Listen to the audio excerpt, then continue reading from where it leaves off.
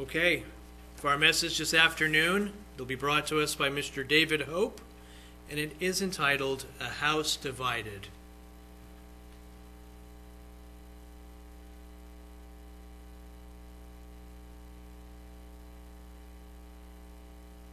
Thank you, Mr. Whitt. Good afternoon, everyone. People, and good afternoon, everyone that's out there in whatever land it is out here.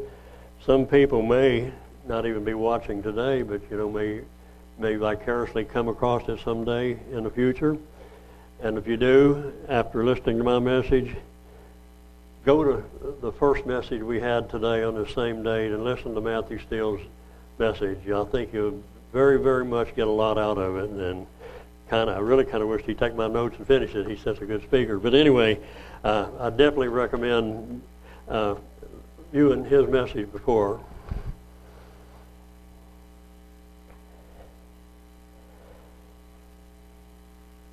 I guess the reason for my message today, there's several things.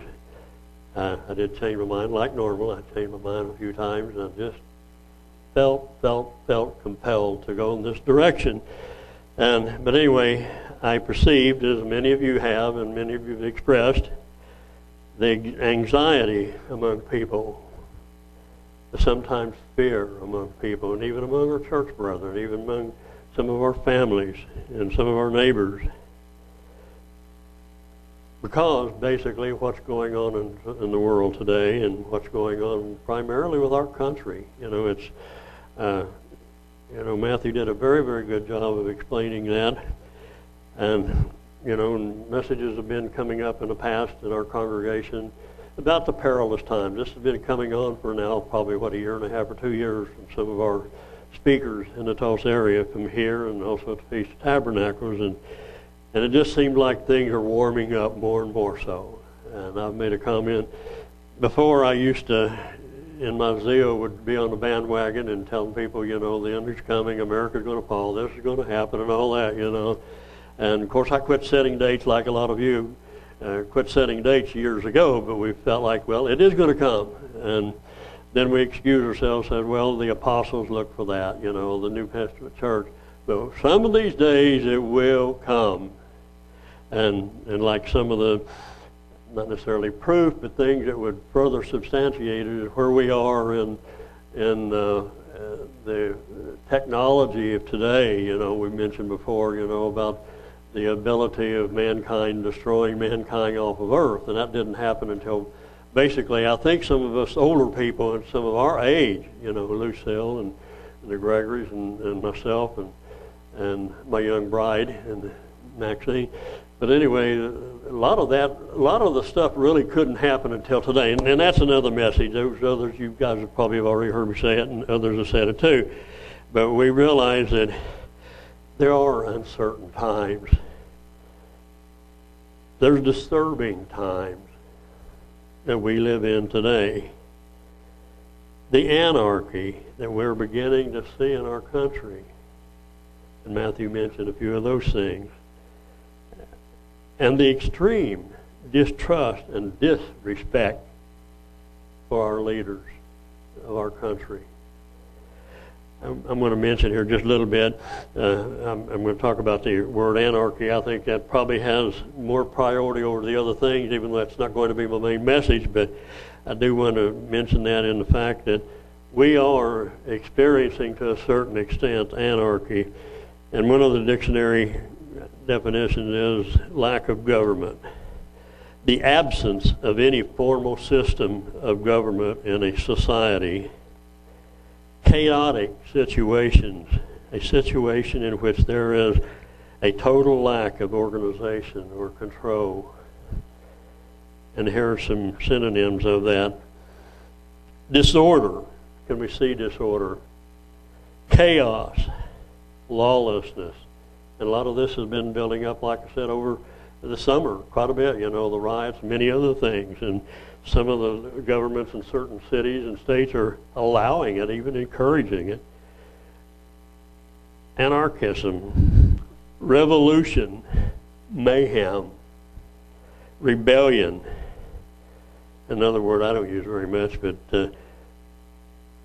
mobocracy, which is a riot, which is controlled by riots. I'm not riot, but mob ruling, riots.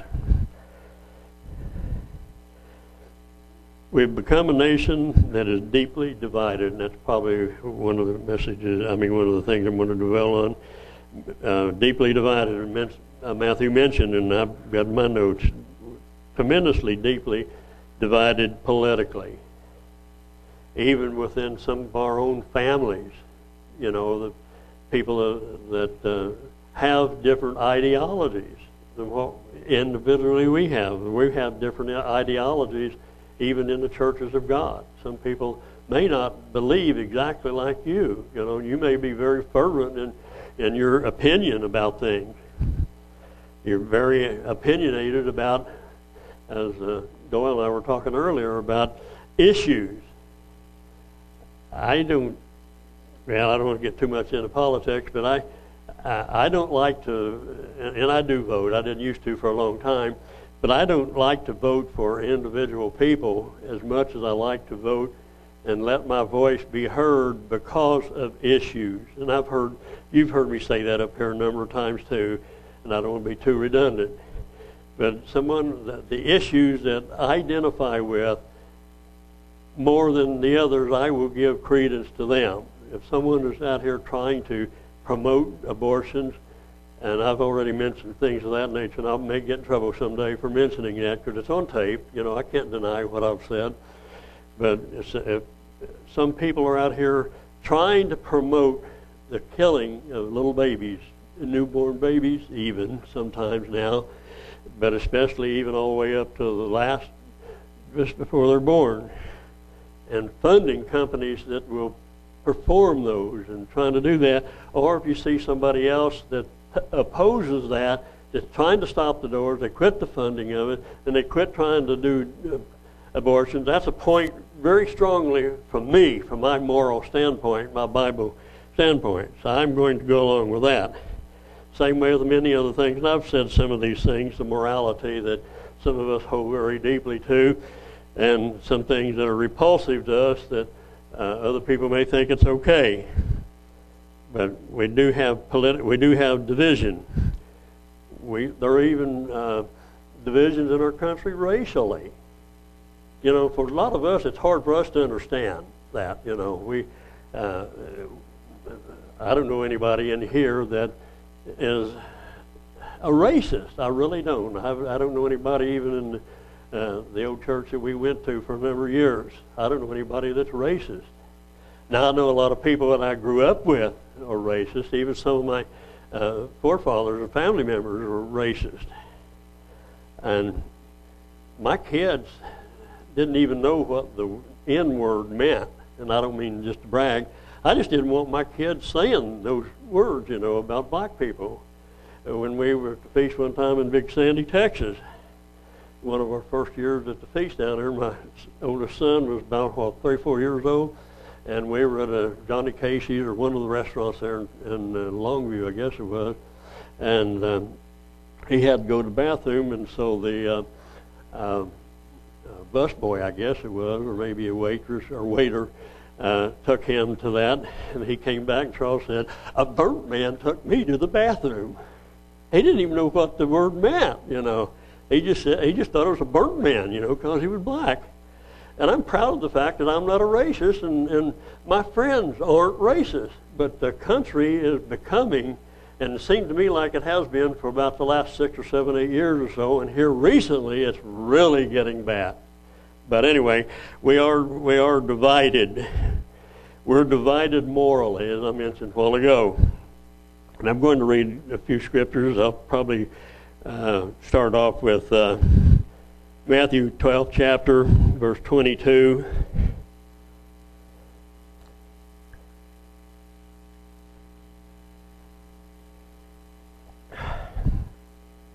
Wait till my eyes focus so I can see that on the back wall. No. Anyway, Matthew 12, verse 22 through 26. Breaking into some thoughts again. Then was brought to Jesus, one possessed with a devil, blind and dumb, and he healed him, insomuch that the blind and dumb both spoke and saw. Which reminds me of a song there's a religious song we mentioned one night in Bible study up here. I don't remember the name of it, but ask the blind man, he saw it all. You know, it's a religious song. I think the Booth Brothers or someone. It's a really good song. It's a really jazzy song, but part of the deal in there, you know, all this commotion, this guy running by and everything. And the guy said, well, I wonder what's going on. And the melody goes, ask the blind man, he saw it all. You know, a miracle. But anyway, that kind of reminded me of that song. Beautiful song. If you get a chance to get on iTunes or something, or YouTube or whatever it is, and listen to it, I think you'll find it interesting. And a pretty song, too. Anyway, the blind and dumb both spoke and saw. And all the people were amazed and said, is not this the son of David? You know, like, how could he do that? He's just a man. But here comes the Pharisees. But when the Pharisees heard it, they said, this fellow does not cast out devils, but by Beelzebub, the prince of the devils. So anytime somebody did something good, and even now a lot of times there's something cynical about it. You can't be a good person. You know, somebody's going to criticize you for it. Verse 25. And then Jesus knew their thoughts and said unto them, every kingdom divided, and as Matthew mentioned, against itself is brought to desolation. And every city, and many of our cities are divided, or house divided against itself shall not stand. So Jesus is warning people, even though he's not defending himself, but proving the fact that he's not Satan. And if Satan cast out Satan, he is divided against himself. How shall then his kingdom stand? And if we as the people of God, you know, if we would allow ourselves, and I don't think we will, but if we allowed ourselves to really become verbal and agitated with one another because of our differences of opinion, we can be divided and our church will not stand. And we've seen over the years churches that have started up like ours, and over a period of years they end up separating. They become divided among themselves. And as one person mentioned one time, I went to one of our other churches, and he said, well, he did a study on churches, why they split and divide. He said most of them don't divide over doctrine. They divide over procedures. You know, difference of opinion. We're divided.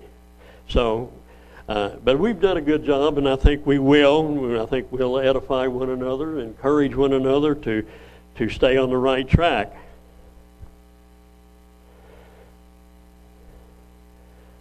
Another point I'm wanting to mention, I'll probably spend a little bit more time on this.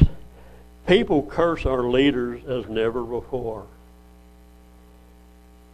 And that, according to the Bible, is wrong. And I want you to listen, and I want to be clear. I didn't write any of the scriptures that I'm fixing to read. They've been around a lot longer than I have been, and I didn't write any of these things. And I made the same comment here a couple of months ago. My son asked me to preside over the funeral service for his son, one of my grandsons. And I told them the same thing. I said, what you're going to hear is different than, and I'm not saying anything different today, but I told them what I'm fixing to say may be different than what you have heard, but I didn't put it there. I didn't put it in the Bible. I didn't write it. I'm not that old. And I'm not that good at writing either. But I told them, and there were Catholics there, and I knew a lot of the people, you know. There were Baptists there. And I told my son beforehand, I said, you know, I may offend somebody if I say some of these things, you know, that what we really feel and know, but we want to comfort the family. And my daughter-in-law said, no, I want you to do it. Some of the stuff was kind of new to her because she didn't grow up, you know, in our churches. But I told them, you know, and explained briefly about, and the scriptures about David buried and gone, you know, nobody's ascended to heaven, and, you know, made the whole thing about, and even mentioned this first resurrection, and blah, blah, blah, you know, and all that. And I told him, I didn't put this in there. I didn't write that in there. In a moment of twinkling of an eye, and all this. I didn't write that. So, I didn't write any of this stuff that I'm fixing to read either. Go with me to Jude 7 and 9. It's only one chapter in Jude. Even as Sodom and Gomorrah and the cities about them in like manner, and I read some of this not long ago in a different context, giving themselves over to fornication and going after strange flesh, are set forth for an example of suffering the vengeance of eternal fire.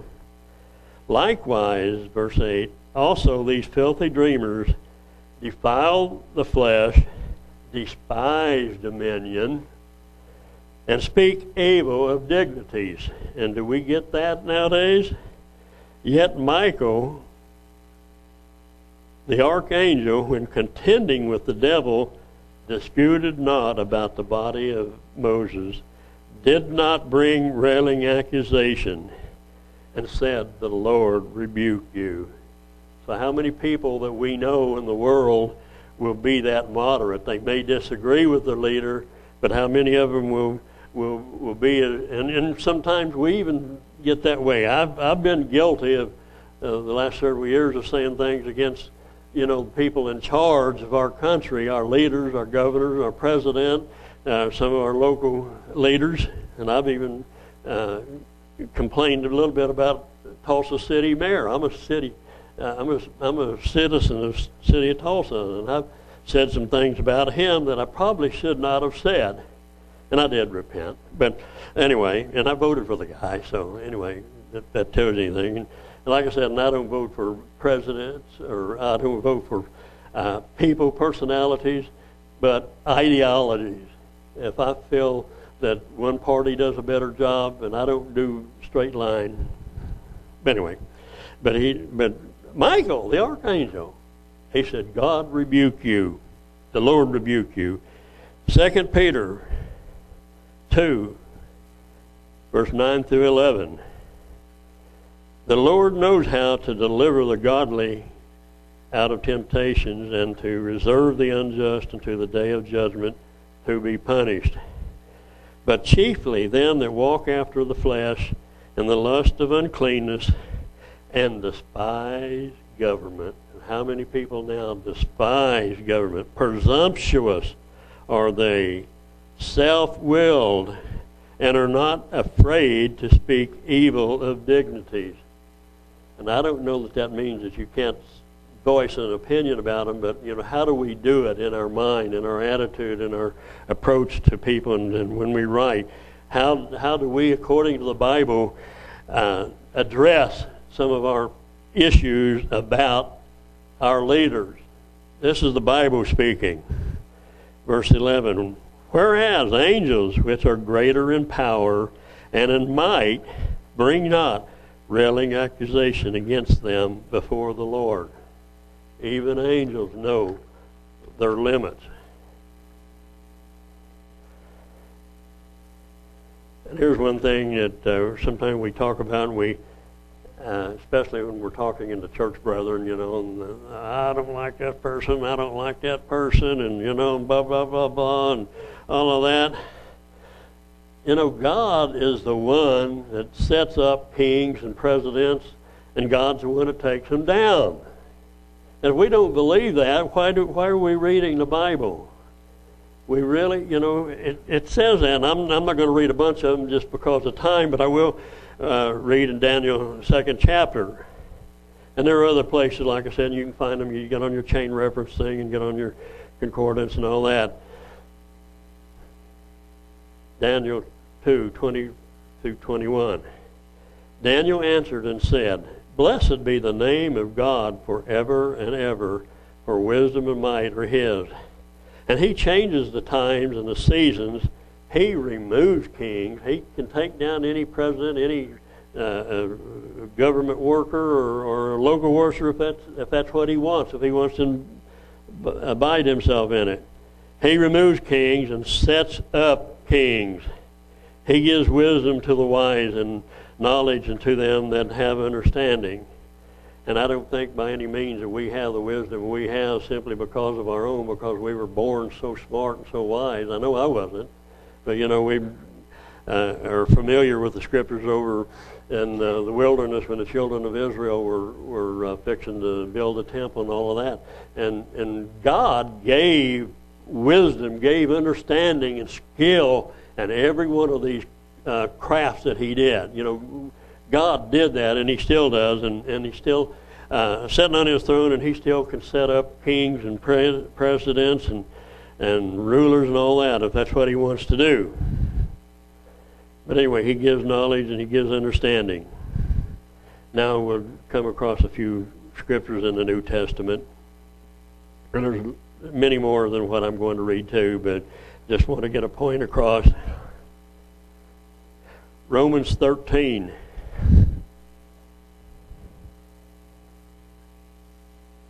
I'm glad Matthew saved me his water.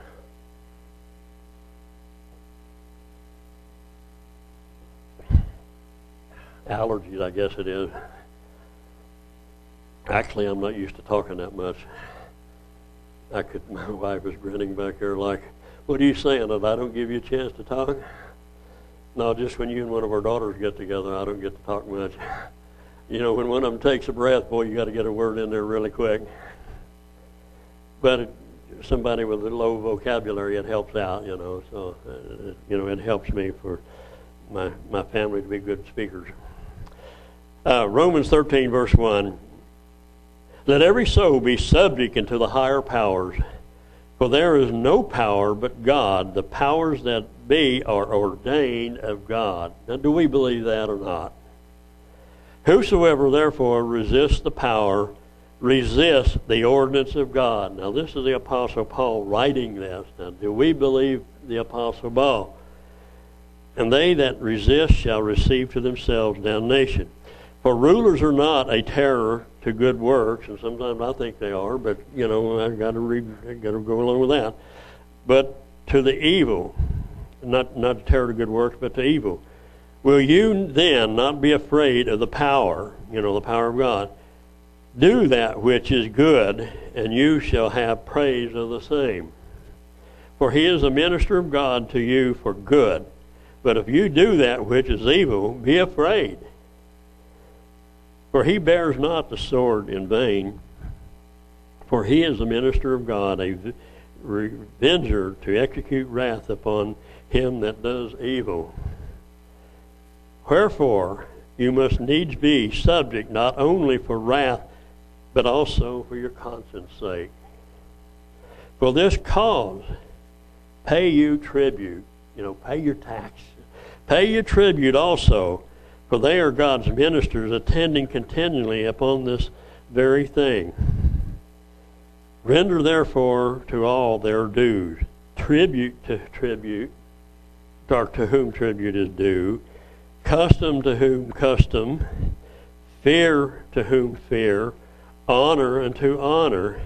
And Jesus even lived this himself. Remember the time that he and one of his disciples were, I can't remember all the circumstances now, but they asked whether do your servants pay tribute, you know, and he said yes, and he gave his servant, I should have got the exact things on this, but he told him to go out and get a fish. You know, when that fish comes, when you get that fish, there's a coin in there, and you bring it, and we'll pay tribute for you and for me both, you know. So Jesus believed in it, and he practiced it, and we should, and I've heard people say, well, I don't pay all my taxes. I'm self-employed, and I don't pay all of my taxes because I don't like what the government does with my money. I don't like for them giving all these people that don't deserve it money and all these other things. But that's not the point whether we agree with it or not. The law is we pay our taxes. I've had a lot of people to try to pay me cash and said, I don't need a ticket on that because, you know, I know you want to put it in your pocket and not record it. I can't do that. Now, I don't mean to self-righteously. I'm afraid. You know, I've been in business, next month will be 48 years, and I record the jobs I do, the cash jobs I do, because I'm afraid I go along with this. I know it's God's principle that I am to pay whatever the government tells me I'm supposed to do. If there are loopholes out here I can get out of it, I take those. And I think some of our millionaires do that too. But I don't do it just simply because I'm such a good person. But I mean, partly it is. But I'm afraid not to do it. And I can go to sleep at night, and I've been audited a couple of times over those years. And I know one time I was out on a job, and I may have mentioned this. We had these back before cell phones were really popular, back in the 70s, 80s, I guess. And we had two-way radios like the taxi cabs and the sheriffs and all that have, you know. And I was out on a job. I was in transit, I guess, from one job to another. And my wife got on the base unit there and said, IRS is at the door. What do you want me to do? And another guy come on the deal, you know, it's open airways, kind of like CB radios, but it's a business band. It's not quite as crowded. He said, tell him to go to hell. Fran didn't do that, but anyway, but I've been audited a few times, and you know, fortunately, we didn't have any problems. I didn't have to make up any back taxes, and I probably would have. One time I disagreed with some of their deals back in, 79, 80, I guess, and I was going to write a letter, and I showed my accountant what I was going to do. Oh, David, don't do that.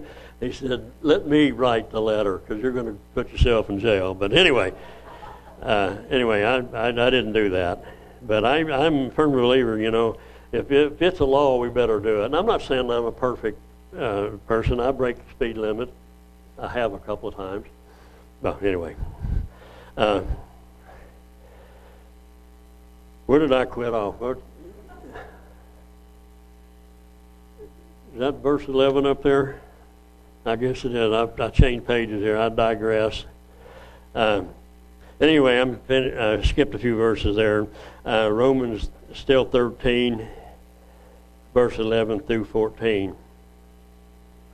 And that knowing the time that now is high time to awake out of sleep, for now is our salvation nearer than when we believed. And we mentioned this here a while back, you know. All the stuff that we see is just that much more confirmation that these days are probably getting closer. The night is far spent, the day is at hand. Let us therefore cast off the works of darkness, and let us put on the armor of light. Verse 13, let us walk honestly as in the day, not in rioting and in drunkenness, not in chambering and wantonness, not in strife and envy, but put you on the Lord Jesus Christ, and make not provision for the flesh to fulfill the lust. Yeah, I don't know why I put on that. Anyway, let's go to Titus, 3rd chapter, 1 through 2. Here's a reminder here. Put them in mind, or, you know, make them remember. Put in mind to be subject to principalities and powers, to obey magistrates, to be ready to every good work, to speak evil of no man, to be no brawlers, be gentle, showing all meekness unto all men. Jump over now to 2 Peter 13 through 17. And this is Peter, and I'll quote from Peter again here in a little bit. I'm about to finish, but anyway, a lot of this writing that I've been reading is from Paul. Peter is writing this. Submit yourselves to every ordinance of man for the Lord's sake. So this is not just Paul. He's not the only one saying these things. Wherewith, for the Lord's sake, whether it be to kings as supreme, or governors as unto them that are sent by him for the punishment of evildoers, and for the praise of them that do well. For so is the will of God, that with well-doing you may put to silence the ignorance of foolish men, as free and not using your liberty for a cloak of maliciousness, but as a servant of God. Verse 17, honor all men, love the brotherhood, love each other, fear God, honor the king. and I guess you could say the president or some of the congressmen, senators that I don't really care about. You know, it's hard. I find it's hard to honor some of them, but you know, maybe I need to pray about what I do. And here, and like I said a while ago, I didn't say it, but I said Peter is going to.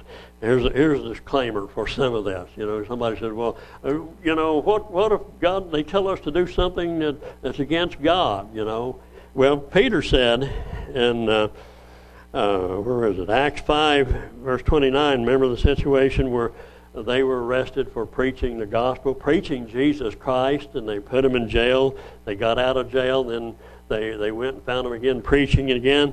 Then Peter and other apostles answered and said unto them, you know, this is their answer, we ought to obey God rather than man. So we don't have to do every single thing that our leaders and some of these people are saying. If it's totally against God, then we have an obligation to go the godly way.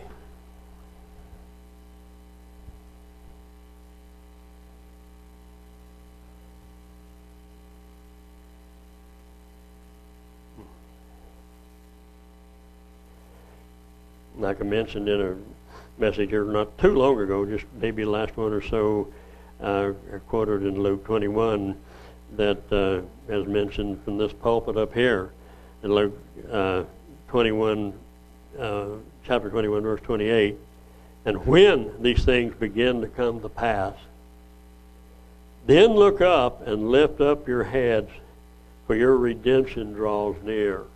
So we know that stuff is coming.